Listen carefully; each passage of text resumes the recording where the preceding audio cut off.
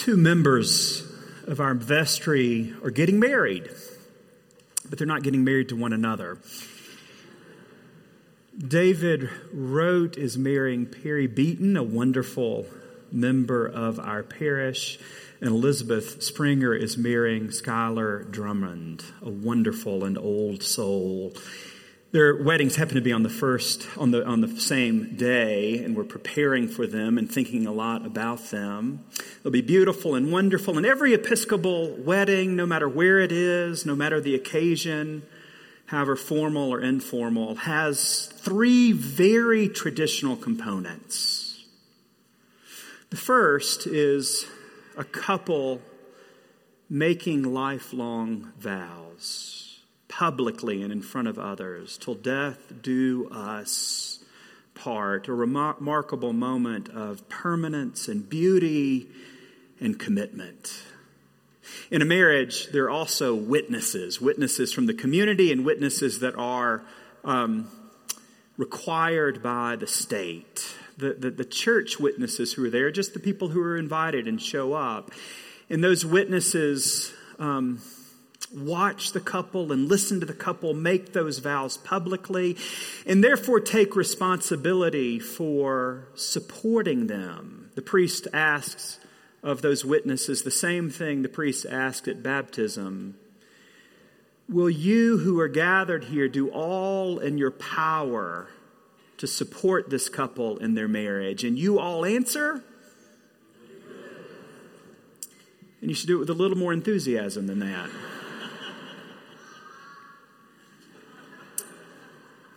There are also two required witnesses required by the state who fill out paperwork after the service. A really traditional and essential part of any marriage. And then there's the giving and receiving of rings. Rings are beautiful, and however complex or expensive they may be, the point behind them is to be a public sign by which this couple have bound themselves to each other. And rings also, therefore, serve a very practical purpose. They show you who goes with whom, and therefore who's off limits. I thought of all this because we're getting ready for it, but it was the only comparison I could come up with. It's the only thing that I could think of in our society today that is comparable, not identical, but comparable to what's going on in our first reading from the book of Joshua. The book of Joshua begins with the death of Moses. The book of Joshua ends with the death of Joshua. Joshua is Moses' successor. You may remember that Moses is granted the vision and the promise of the promised land, but Moses himself knows that he himself will not get there. He will see it from afar and with certainty and faith know that his people will arrive. But it's left to Joshua to make it.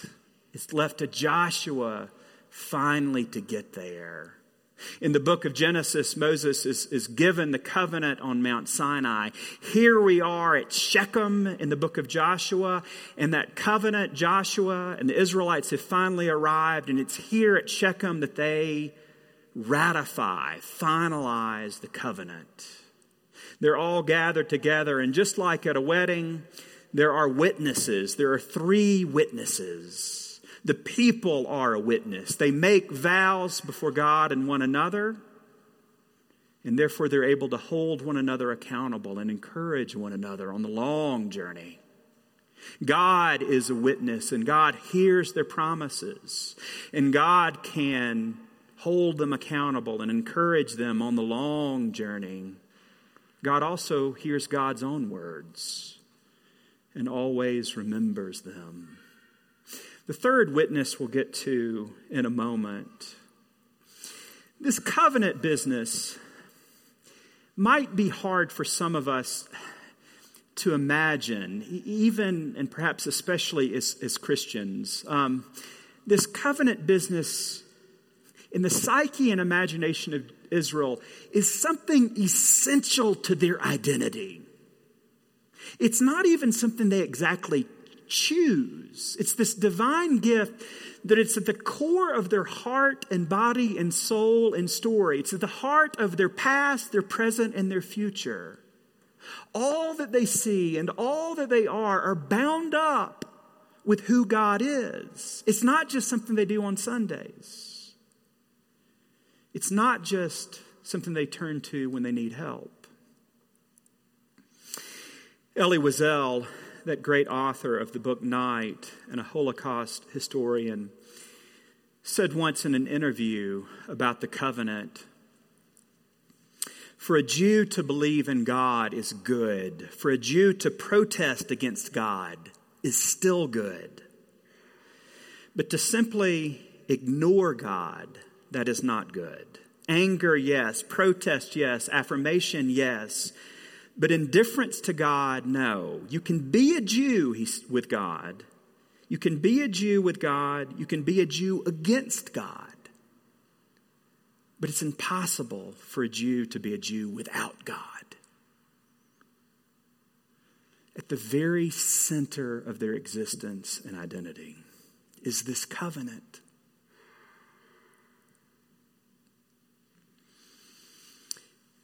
We are all smart Episcopalians. And so we know to think critically about religion, and especially religious identity. And one of the things we should wrestle with is that there are profound and good covenants like this one with the Jews and marital covenants.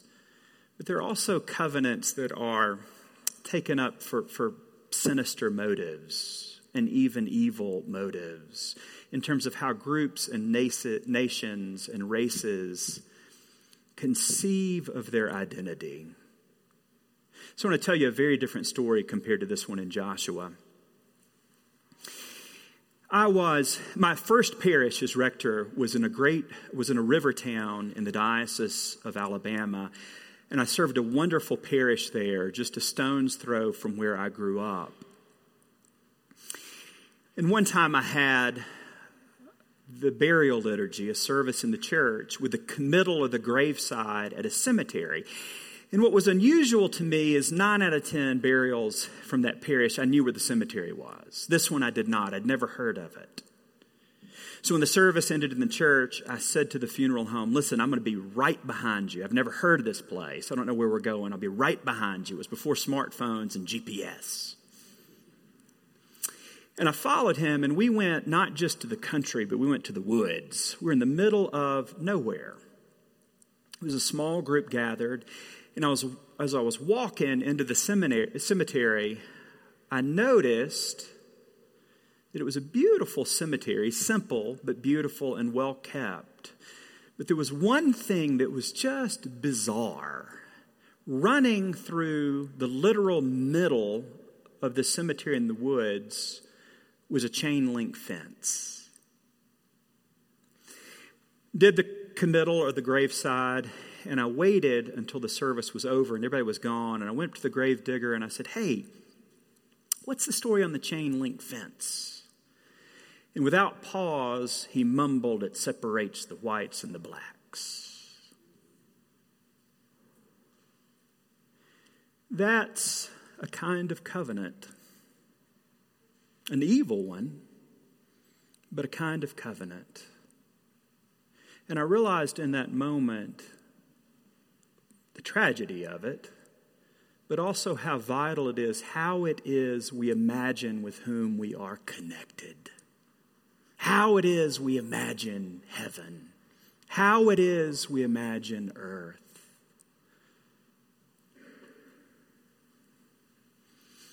The covenant with God in Joshua is a covenant and a linking with a very particular God who is revealed in a very particular story. And this is how Joshua and the Israelites tell it. It's a covenant with a God who's revealed in this story. The Lord our God brought us out of bondage in Egypt and out of the house of slavery.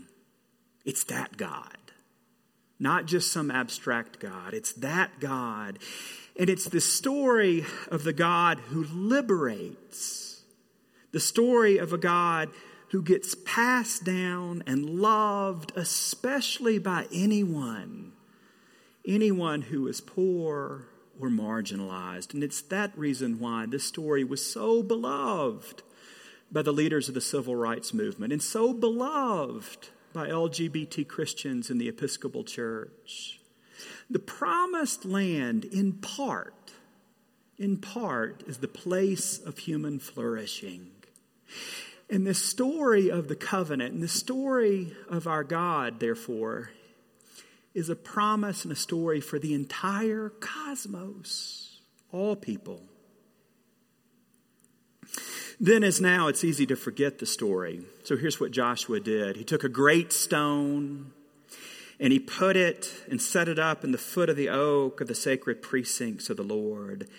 And Joshua said, "This stone shall be a witness, for this stone heard all the words that we said."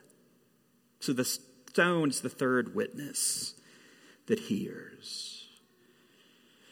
The stone and the story, therefore, belong together. Stones are landmarks, of course, and an ancient symbol for divinity.